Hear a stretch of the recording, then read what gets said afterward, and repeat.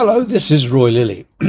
One of the joys of a daily conversation is your response. A steady stream of emails full of insight, comment and opinion.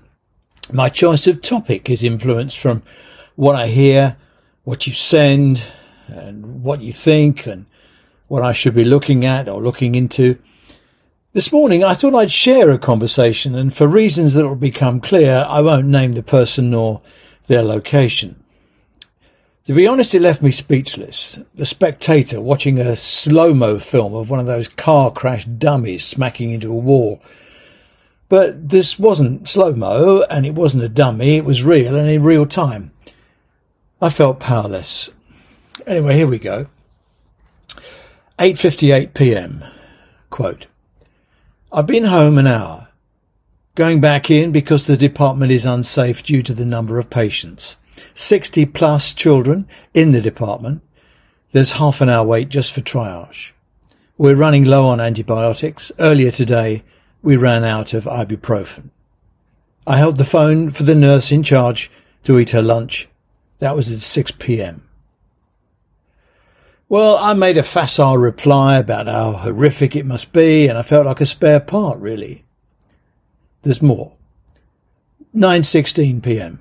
I quote, I've been up since 6 a.m. and at work since 9 a.m. The best I can do is stay till midnight clerking. I reminded myself a lorry driver can only drive for 9 hours in a day and has to rest for 11 hours, must take a break or breaks totaling at least 45 minutes after no more than 4 hours 30 minutes driving. Back to the conversation. 1:39 a.m. I just don't know how we can get through this winter.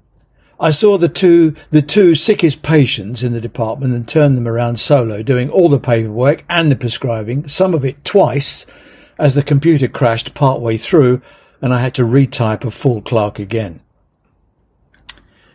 You know, I've lost count how often I'm told how poor ward level IT is and about crashes and login times. The sooner the digital dummies get some proper leadership that understands the basics, the better.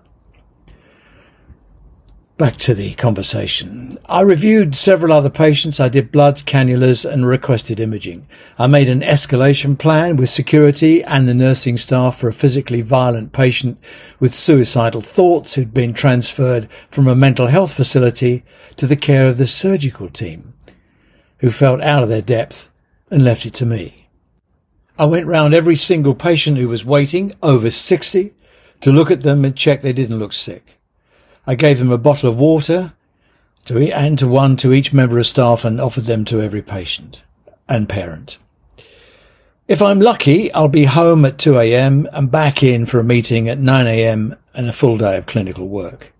If I'm unlucky, I'll be called in the next 7 hours. I reminded myself, duty hours of a commercial pilot, 60 hours in any 7 consecutive days. The conversation resumed the next day at 1:08 p.m.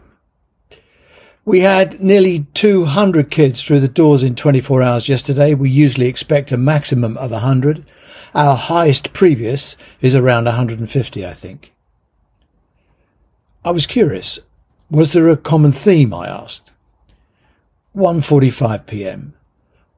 Lots of anxiety about invasive group A strep, which is understandable. Lots of walk-ins and GPs sending patients to assess. Lots of little babies in the first week of life who probably will be better looked after by midwives, but everyone is scared of taking responsibility.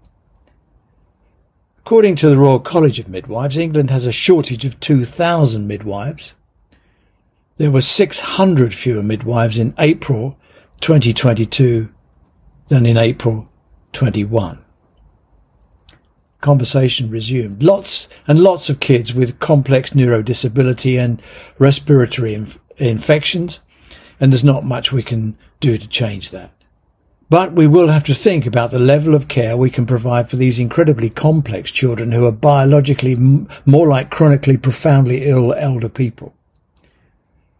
Next day, 6:09 p.m. We don't know what's happening with the nurses' strike. The ambulance strike will hit when I'm on call. I feel like I'm practicing medicine in a Dickens novel. This is not what I expected medicine to be like. There you are. Now you can see how I felt helpless.